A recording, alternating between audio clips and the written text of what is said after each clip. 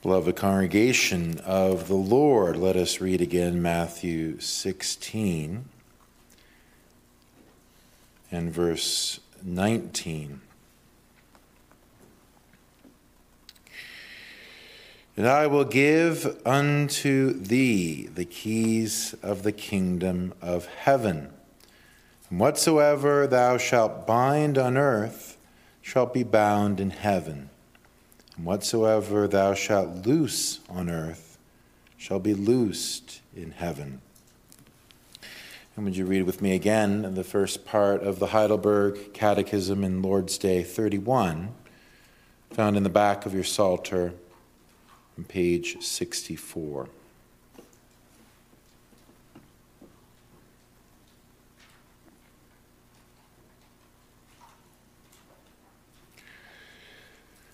What are the keys of the kingdom of heaven?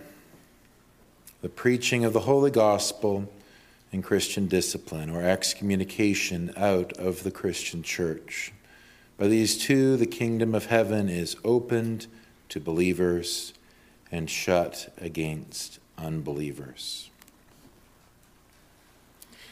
The government of the Church of Jesus Christ is not a neutral matter. It's not a thing indifferent in which we can simply agree to live and let live. Indeed, we may recognize that how the church is governed, it may be something in which true Christians differ about.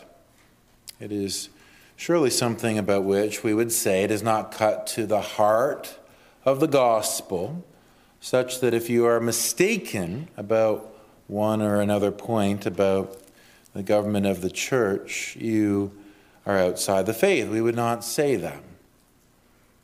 At the same time, we recognize that it touches upon the honor of our Savior Jesus Christ, the only head of the church. If he is a king, his laws are to be obeyed. If he is your king, Christian, and you yearn that not one of his laws concerning his worship and his church should fall to the ground. We want Christ to be lifted up in great esteem, honor, and glory. And so we take the command seriously that we love the Lord our God with all of our heart, soul, strength, and mind. Our mind.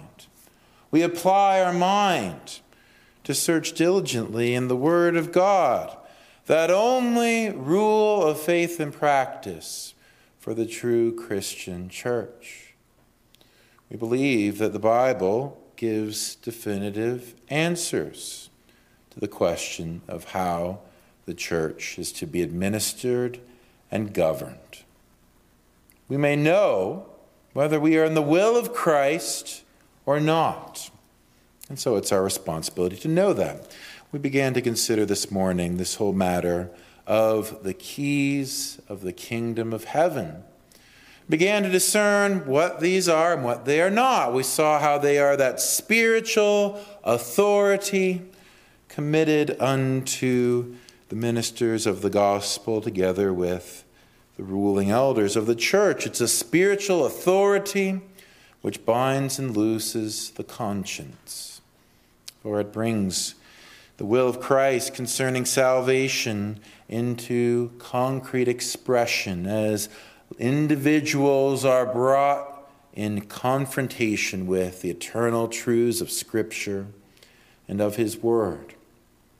We began to consider this, but in this afternoon service I wish to expand on it somewhat, particularly what the Bible teaches about the officers of the church, particularly the ministers and the elders, but we will see also the deacons included as well.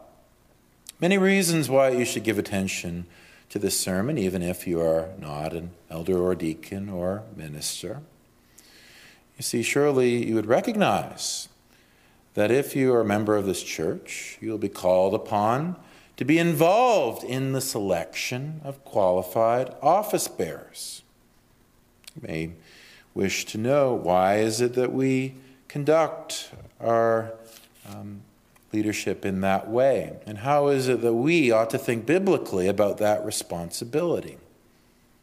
Likewise, as I say, it involves the honor of Christ, and nothing concerning that should be indifferent to us. With the Lord's help, we will consider the officers of the church, called and qualified. The officers of the church, called and qualified. First, I would speak of the calling of the Christian, that according to the will and power of Christ, there are those appointed and gifted for this particular responsibility of having spiritual leadership within the church.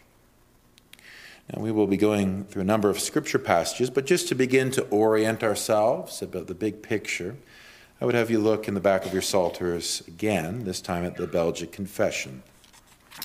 The Belgic Confession, Article 30, which, as you see, is a number of proof texts, but summarizes the big picture of what we would see concerning the biblical teaching of the offices on page 20 in the back of your psalter.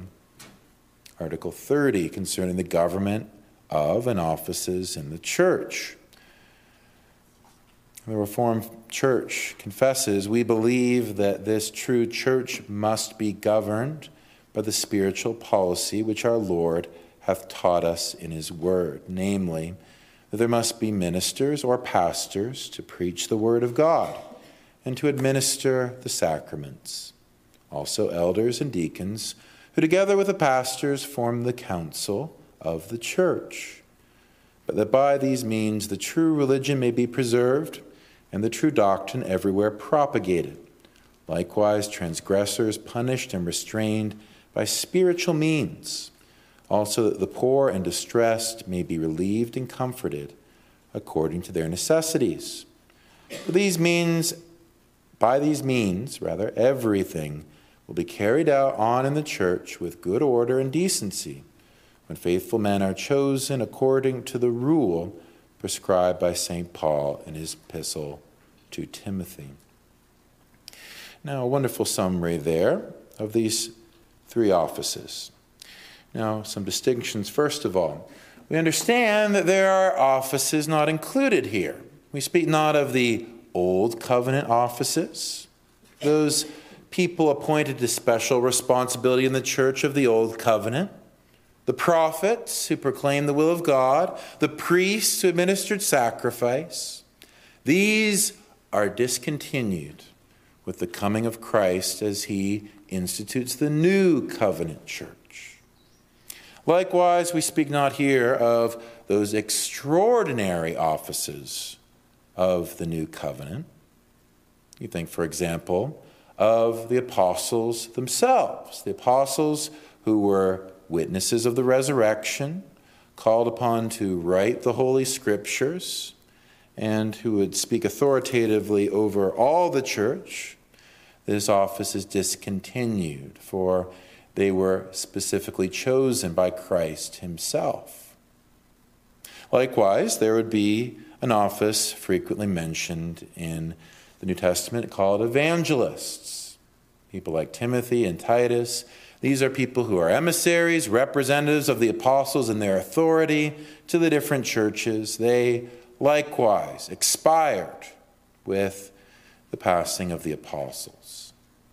What is it we refer to? We refer to those ordinary offices, those offices which are designed and appointed by the Lord to exist in perpetuity, continuously until the end of the age. And let me briefly summarize, both in the morning sermon and in previous sermons, the scriptural warrant for each. Matthew 28, the Great Commission, go and disciple all nations, teach, baptize, and I will be with you always to the end of the age. This refers to a teaching office, a preaching office, where there are those called upon to proclaim the gospel and administer the sacraments. It exists to the end of the age in succession with the apostles. Therefore, we have a warrant for the office of the minister, sometimes called an elder or a presbyter, sometimes called a shepherd or a pastor, sometimes called a bishop or an overseer. Many different names. We will simply use minister as that which preaches and administers baptism and the Lord's Supper.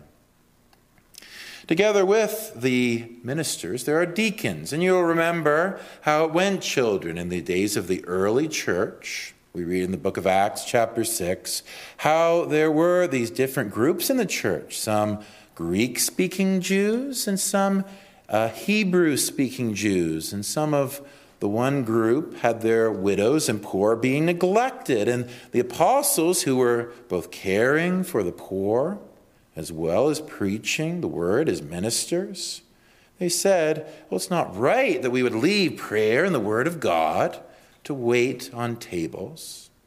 So it was that the Lord directed them to appoint men to the office of deacon, to care for the poor.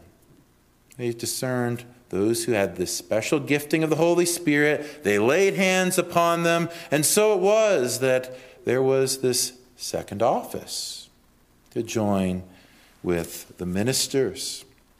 Likewise, we spoke briefly in 1 Timothy chapter 5, verse 17. Let the elders that rule well be counted worthy of double honor, especially they that labor in the word and doctrine. From this we learn that there are some presbyters or elders who teach and labor in the word and doctrine, and there are others who do not do so, but yet are accounted elders, for they rule with the minister in the congregation, shepherding the flock according to the word of God. And so it is that these three have a continuous operation throughout all ages of the Christian church. And what I wish to impress upon you is that these are not those who have put themselves in this office. It's not the case that they just desired to do this and then one day took it up. No.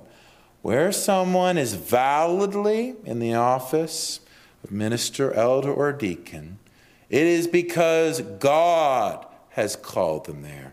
God has placed them there. God has equipped them with his giftings in order to carry out that role. Let me speak about this in two ways. First, by analogy. The apostle in the book of Hebrews speaks of the Old Testament priests, an office that's no longer in existence, but I wish you to listen with me as I read from Hebrews chapter 5. You can turn there if you wish. Hebrews chapter 5, verses 1 to 4. For every high priest taken from among men is ordained for men in things pertaining to God, that he may offer both gifts and sacrifices for sin, who can have compassion on the ignorant and on them that are out of the way, for that he himself also is compassed with infirmity. And by reason hereof he ought, as for the people, so also for himself, to offer for sins. So far, description of the qualifications and the role of the priest. He is to be compassionate. He is to intercede. He is to make sacrifices. And then in verse 4 we read, And no man taketh this honor unto himself, but he that is called of God, as was Aaron. We speak, of course, of a general calling of every Christian. Every Christian is called unto faith and holiness in the gospel of Jesus Christ. But the particular calling here is unto a special office. As it was with the priests, so also with the other offices of the church. Listen to what the prophet Jeremiah had to speak in his own day. Another argument from analogy, speaking in Jeremiah 23, verse 31, concerning some of those who put themselves forward as prophets of the Lord, those who would speak for God. He says in Jeremiah 23, verse 31, "Behold, I am against the prophets, saith the Lord, that use their tongues and say, He saith." What are they doing? They're putting forward their tongues and claiming to speak for God. Verse 32, "Behold, I am against them that prophesy false dreams, saith the Lord, and do tell them, and cause my people to err by their lies and by their lightness. Yet I sent them not, nor commanded them. Therefore they shall not profit this people at all, saith the Lord." He didn't command them. He didn't send them. And so they're going to be no profit to the people whatsoever. What's the principle? If they're not called by God, they are worthless. They ought not to put themselves forward as prophets to the church. The same chapter, Jeremiah 23, verse 21, "I have not sent these prophets, yet they ran. I have not spoken to them, yet they prophesied." What a fearful thing it would be to run when you have not been sent. To hurry forward, supposing you're doing something for the Lord, and all the while God does not approve of what you're doing whatsoever. Can we not see that that is very unsafe ground? Can we not see that it is entirely possible, if we are not attended unto the Scriptures, that we could mistakenly assume that something that is done in the strength and the blessing of the Lord is in fact a human invention? Here's another analogy, not one of the Old Covenant offices now, but the extraordinary office of apostle. Special, expired, no longer around, and yet we may learn something from it. For they, as well as those who are ordinary officers, still have this same calling. In Romans chapter 1, verse 1, Paul describes himself this way: "Paul, a servant of Jesus Christ, called to be an apostle, separated unto the gospel of God." He was called. God wanted him to be an apostle, and so he separated him uniquely from all others unto that work. From even his mother's womb, he says in Galatians, he was uniquely chosen unto this. In Galatians 1, verse 1, we read a similar line: "Paul, an apostle, not of men, neither by men, but by Jesus Christ and God the Father, who raised him from the dead."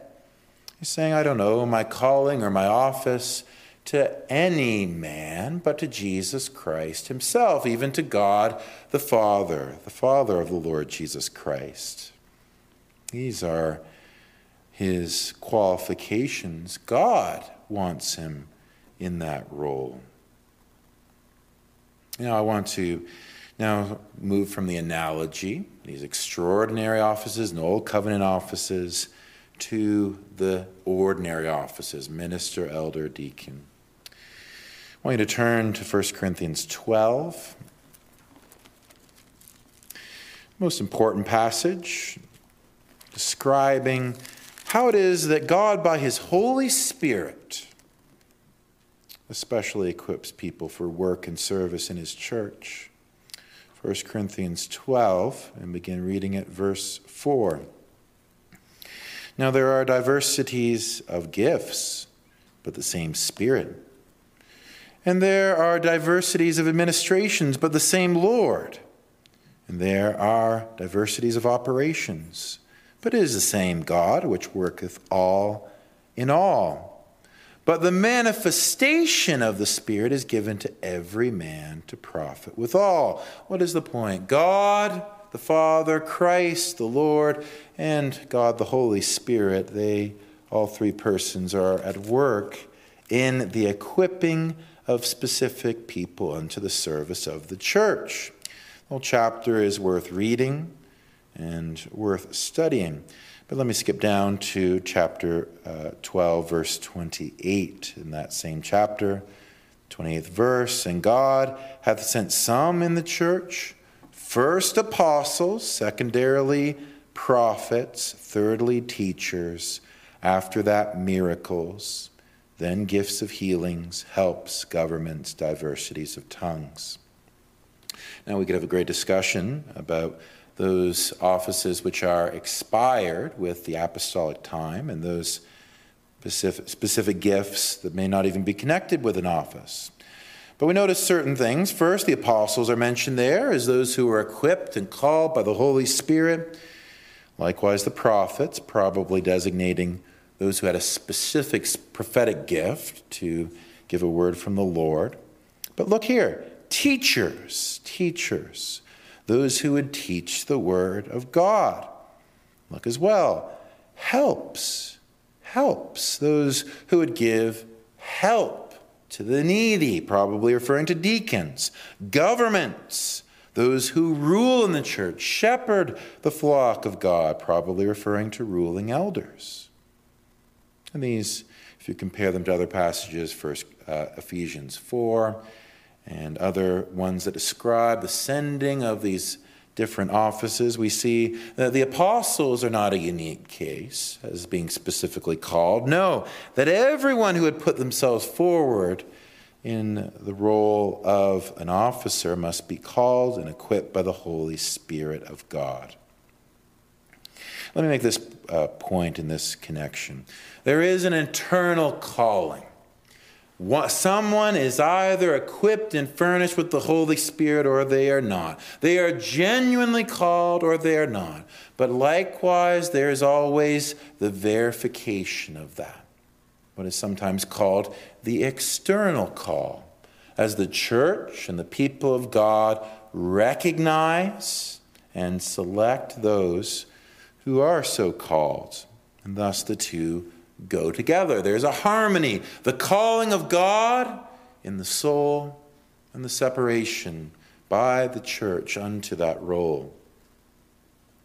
For one point in this argument, I would refer you to something we read in the morning in Matthew 18 and verse 17, where we saw that second place in which Jesus refers to the keys.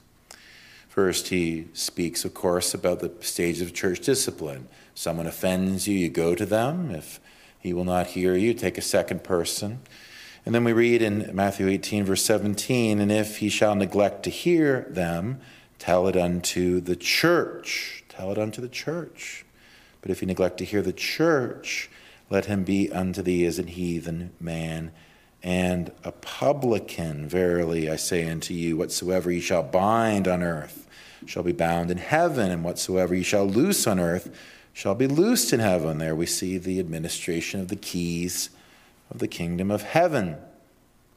And here we see that those are administered by what's called the church. And in context, clearly those who are within the church and those who are representing the church. It's in the context of the church, the people of God, that the gifts are recognized. How utterly contrary to someone who would say, well, I'm called by God, but I'm not called by the church. No, they should go together. You're going to exercise the keys of the kingdom. Surely that you would be in the kingdom of heaven, in the church. Likewise, I would see Acts chapter 13, verse 2. Even the apostles, Paul and his associate Barnabas, where they had an eternal calling to go on a missionary journey, that was verified by the church of their day. In Acts 13, verse 2, and they ministered to the Lord and fasted. The Holy Ghost said, separate me, Barnabas and Saul, also called Paul, for the work whereunto I have called them. When they had fasted and prayed, they laid their hands on them and sent them away. Notice the harmony of that. Wouldn't that be wonderful? If there would be an audible voice of the Holy Spirit saying, I particularly want these people to serve as minister or elder or deacon. Well, that isn't a normal practice, but we do see the beginning of this principle that they two go together. Where there is the calling of the Lord, there's the calling of the church as well. But we see this not through an audible call, but through more of an ordinary means once we come to the next chapter of Acts, Acts 14. So there you see that Paul and Barnabas are on their missionary journey in Acts 14, verse 23. And when they had preached the gospel to that city and they had taught many, they returned again to Lystra and to Iconium and to Antioch, confirming the souls of the disciples and exhorting them to continue in the faith, and that we must through much tribulation enter into the kingdom of God. And when they had ordained them elders in every church and had prayed with fasting, they commended them to the Lord, on whom they believed. Now, what you might not recognize as very significant if you're just looking at the English is that little word ordained in verse 23. And when they had ordained them elders in every church, every congregation. Well, the word in the Greek literally means stretching forth the hand. Stretching forth the hand. And if you would look at how that word is used in other ancient sources, and you would see its use throughout the New Testament, it seems to especially have a meaning that would designate stretching forth the hand in order to vote, in order to make an appointment. So if you have a gathering, someone needs to be selected for a particular role, there's the stretching forth of the hand, to raise your hand and say, I vote for this person. Now, it's not just a democracy. It's not like they're simply making the choice based on who they like or who has a better platform. No, you notice how it goes. There's the praying and there's the fasting. And there is the consideration of the will of God. So it's a spiritual exercise. And yet it is mediated through that recognition of the congregation, that these are to be appointed as elders. It doesn't really designate, are they ruling elders, or are they preaching elders, or pastors, or ministers? But listen to what Dr. Gill says in his commentary on that passage. Among those that were converted, there were some that were honored with ministerial gifts, qualifying them to preach the gospel and take upon them the care of the churches. So Dr. Gill thinks they were pastors or ministers, but be that as it may. These the apostles directed the churches to look out from among themselves, as in the case of deacons. So he's referring back to Acts chapter 6, where again, there was an election, there was a selection of deacons from among the Christians, among the brethren. So, as in the case of deacons, an inferior office who, by joint suffrage or voting, declared their choice of them by the stretching out or lifting up of their hands, as the word here used signifies, and not the imposition of them. It wasn't the case the apostle just said, these are the men you have to choose. No, even they, the apostles, had them select those so gifted. Which expresses the great regard, says Dr. Gill, the apostles had to the order as well as the doctrine of the gospel, and the concern that they had for the welfare of souls converted under their ministry by making a provision for them when they were gone. The apostles, you see, weren't going to be around forever, nor was it suitable to the needs of the church that the Holy Spirit would speak audibly every time somewhere in the world someone was called to be a minister, elder, or deacon. Instead, the apostles set the example that was to be followed. The local congregation discerning who is to be called, and so selecting them for that office. Thus we see the apostle Paul's words to Timothy in 2 Timothy chapter 2, verse 2. And the things that thou hast heard of me among many witnesses, the same commit thou to faithful men, who shall be able to teach others also. So let me bring this all together under this first point. There is the internal calling where the Holy Spirit works this in the heart, that you are gifted to serve the church. And then there is the external calling, as the church verifies and appoints someone to such an office. And I love how these two things are perfectly synergistic, perfectly harmonious in 1 Timothy chapter 1, verse 11, as the apostle says concerning himself, according to the glorious gospel of the blessed God, which was committed to my trust. And I thank Christ Jesus our Lord, who hath enabled me, for that he counted me faithful, putting me into the ministry, who was before a blasphemer and a persecutor and injurious, but I obtained mercy because I did it ignorantly in unbelief. And the grace of our Lord was exceeding abundant with faith and love which is in Christ Jesus. He understood he himself was unworthy for this office, and yet he had been saved by grace and placed there by the Lord. There's such a sense that he understands that this is what he is to do, and yet he also understands that everything he has is coming from the Lord. He's the one who has gifted him for this. He is the one who has given him an opportunity to serve. It's a hard thing to describe to someone. What is it to really have that calling? Not only verified by the church, but to have it in your soul, to yearn to serve, to delight to serve, to know that the Lord has called you to that. What a blessing that is. And the two things should go together. And in one person, maybe the internal call takes time to be fully developed, and so the church has to really recognize and encourage and foster that yes, they are to serve. In another case, maybe there is a firm persuasion that they are called, and yet it may take some time for the church to recognize that.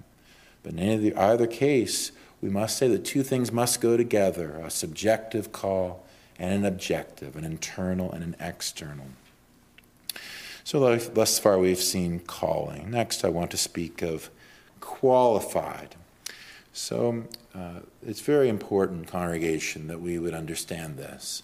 If it is indeed the Lord's will that the individual congregation would discern and recognize the calling, those who are called unto this office, we must take care to understand what the Bible teaches. Listen to what 1 Timothy 5, verse 22 says. Lay hands suddenly on no man, neither be partaker of other men's sins. Keep thyself pure. Is it good to just put someone forward for an office just because they're available? It's not good. If you're hasty in it, then you are acting contrary to the purity of the church, contrary to the will of God. Don't hastily put someone forward for such an office. 1 Timothy 3, verse 6, where it describes those who are to have this office. 1 Timothy 2, verse 6. No, 3, verse 6. Not a novice, lest being puffed up with pride, he fall into the condemnation of the devil. Moreover, he must have a good report of them which are without, lest he fall into the reproach and the snare of the devil. 1 Timothy 3, verse 10, and let these also first be proved. In all these cases, what you see is a note that there has to be great care, not a new Christian, not someone who has a terrible reputation, cheating and lying and swearing and sleeping around that would be notorious even in the community. No, you're to take their reputation, you're to take their track record in spiritual things, and you are to give them the opportunity to prove themselves. These are the general principles that we're to take. So immediately we understand that we're not messing around. This is an important matter. The Lord cares who is in his offices. Let me lay out some principles, likewise, that we need to understand. First is this. The Bible teaches that men only are called to the offices of elder, deacon, and minister. Only men are called to this. And immediately we put ourselves in the minority. Surely the fact that the great majority of churches today would ordain women to one or all of these roles says that we are out of the loop, that we are backward. Well, let me simply say that our standard is the Word of God, and we ought to hear what the Word of God says about this. In 1 Timothy chapter 2, verse 12, we read, "But I suffer not a woman to teach, nor to usurp authority over a man, but to be in silence. For Adam was first formed, then Eve. And Adam was not deceived, but the woman being deceived was in the transgression.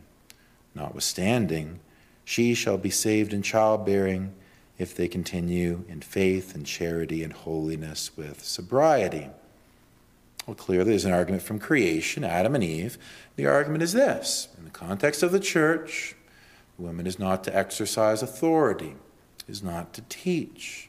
This is the plain sense of what the apostle is saying. It's not saying that women do not have a valuable role, not that they do not have a place of respect and honor, not indeed like we think of that married couple, Aquila and Priscilla, where a woman indeed exhorted Barnabas to be faithful in things of the Scriptures, in her role as a Christian woman. But we're talking about that official role, that authoritative role of the offices of the church. These, the apostle says, are excluded from women and exclusive to men. The other passage, of course, is 1 Corinthians 14, verse 34. "Let your women keep silence in the churches, for it is not permitted unto them to speak. But they are commanded to be under obedience, as also saith the law. And if they will learn anything, let them ask their husbands at home. For it is a shame to women to speak in the church." If this would place ourselves in the minority today, then we ought to maybe trace many problems in our society to this root, that many people who claim to be Christians don't believe what the Bible says on this matter. Why is it in our society today you have confusion about sex and gender? Little boys and girls being cut in their bodies on the assumption that when women are interchangeable, it's just based on your preference. Why is it that the standards of marriage between one man and one woman are depreciated? Why is it the roles of like a husband and a father, a wife and a mother, why are these depreciated? Why is there moral anarchy in the land? Could it be because the churches of our land have surrendered the authority of the Bible? I'll tell you, as one who was raised to believe the opposite position, basically the argument was something like this: that's just Paul's opinion. That was what we were taught. Well, you see, where Paul says something, sometimes you can just ignore him because that's just his opinion. Dear brothers and sisters, let us never get into that slippery slope, no, that trap door into the abyss of unbelief. Where something is preserved in the Holy Scriptures as a rule and standard for the churches, that is to be believed and obeyed without question. Where, indeed, we don't make any apologies for the Word of God. Where we believe the Word of God to the uttermost, there is great liberty in that, not having to apologize for God. Understanding that submission to His will brings great joy, great clarity, great certainty. And understanding that those who would contest this and rebel against this, they resist not only a tradition, but indeed the Word of God. Second, we would say complete allegiance to Christ. Not only they must be men, but completely allied to Christ. What was it? What was it that we heard that the Apostle Peter confessed? "Who am I? Who do you say that I am, Peter? Thou art the Christ, the Son of the living God." He had faith and he confessed his faith. And how terrible it is that you'd have leaders in the church who don't really believe in Jesus. Unbelievers. Appalling. What great damage has come from people occupying positions of leadership in the church who are unconverted, unregenerate, dead in their sins. We don't imagine that just because we we are conservative, Reformed churches, that it can't happen here either. We ought to be wary of the fact that if someone is unconverted and putting himself in such an office of minister, elder, or deacon, they cannot give an accounting of how they have believed on the Lord Jesus Christ, whether it happened suddenly or gradually. They must be able to say, I know in whom I have believed. And their lives must give evidence of that. The allegiance unto Christ, it's paramount. 2 Timothy 2, verse 3, thou therefore endure hardness as a good soldier of Jesus Christ. There's great hardness, great difficulty, great affliction that comes from serving Christ. Surely we would understand that if you are going to enter into the office today, one of the questions you might have to ask is, am I willing to go to jail for Christ? Am I willing to be fined? Am I willing to lose livelihood? These are the sort of questions we have to ask. It's a hostile culture. We see the state making laws against the preaching about biblical sexuality. We see the state encroaching upon the crown rights of Christ. We see that there are the dark clouds all around of us of increasing hostility to biblical principles.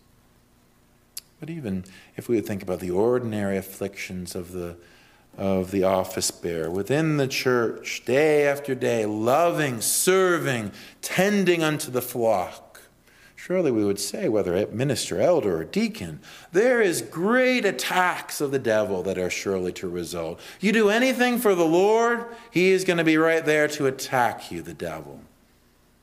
So it is that it's only those who are completely committed that will be able to endure. 2 Timothy chapter 1, verse 12, for which cause I also suffer these things. Nevertheless, I am not ashamed, for I know whom I have believed and am persuaded that he is able to keep that which I have committed unto him against that day. For the one who is all out for Christ, not to please man, but to please God, not to serve man, but to serve Christ. The difficulties of the ministry or of the eldership or of the diaconate, these are but small things in comparison. But are you all out for Christ? This is what must be asked by anyone who would enter into this role. Personal integrity. This is really the highlight of that whole chapter in 1 Timothy chapter 2. Do you agree? Where it speaks of the bishop or the overseer, most likely referring to the minister in 1 Timothy chapter 2, verse 2, but applying likewise more broadly than that to the other offices. A bishop then must be blameless, the husband of one wife, vigilant, sober, of good behavior. What's the defining characteristic? Control of themselves, maintaining integrity in their marriage, only one woman, being faithful unto her in his thoughts and his words, with his eyes. Verse 3, not given to wine, no striker, not greedy, a filthy lucre, but patient, not a brawler, not contentious, not someone who's abusing alcohol to become drunk, not someone who's out to get money for himself, not someone who's lashing out and being contentious and angry all the time, someone who's self-controlled, in control of their own selves. And these attributes of integrity, don't they often show up in the family? That's prominent. 1 Timothy chapter 2, verse 4, one that ruleth well his own home, having his children in subjection with all gravity. For if a man know not how to rule his own house, how shall he take care of the church of God? And his finances, and in how he raises his children, how he treats his wife. What ought to shine forth? Holiness, Christian character, integrity, leadership, responsibility. 1 Peter 2, verse 11, speaking now of the deacons, even so must their wives be grave, not slanderers, sober, faithful in all things, where the man is so called to this, it should shine forth in the character of his wife, that the two should be united in this calling, that they would not be at odds, but there would be the adorning of the office in holiness by the entire family unit. And this is characterized by how decisions are made in these offices.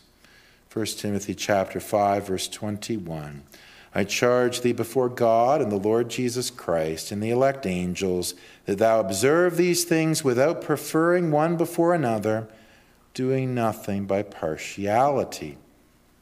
Not by favoritism, not by personal preferences, but rather all decisions made judiciously, carefully, objectively, according to the Word of God and the mission of the church. The integrity of the person shining forth in the execution of the office. Fourth, love. If there is not love, we are but a clanging cymbal. If there is not love in the office bearer for the church, for the people of God, for sinners, and for the lost, then they are certainly not called to this. Titus 1, verse 8, speaks of the office bearer as a lover of hospitality, a lover of good men. Love is characterized here. Loving to show hospitality, invite people into our homes. Loving also to show kindness unto others. It ought to be the case that someone who is genuinely serving the church of Christ would have a heart for people. In Matthew 20, verse 25, Jesus talks about this principle. He says in Matthew 20, verse 25, ye know that the princes of the Gentiles exercise dominion over them, and that they are great exercise authority upon them. But it shall not be so among you. But whosoever will be great among you, let him be your minister. And whosoever will be chief among you, let him be your servant, even as the Son of Man came not to be ministered unto, but to minister and to give his life a ransom for many. If you would have a position in the church, you will lay down your life for others. You will show the love of Christ by sacrificing yourself, your own preferences, your own time, your own energy, your own life will be laid down for the people of God. Finally, sound doctrine, number 5. Titus 1, verse 9. Holding fast the faithful word that he hath been taught, that he may be able by sound doctrine both to exhort and convince the gainsayers. Most likely a reference to the minister. He is the one who is to teach sound doctrine, to convince the gainsayers through his preaching. But likewise, you even read in 1 Timothy chapter 2, verse 9 about the deacons, that they are to be holding the mystery of the faith in a pure conscience. Or you hear 2 Timothy chapter 1, verse 13, hold fast the form of sound words, which thou hast heard of me in faith and love, which is in Christ Jesus.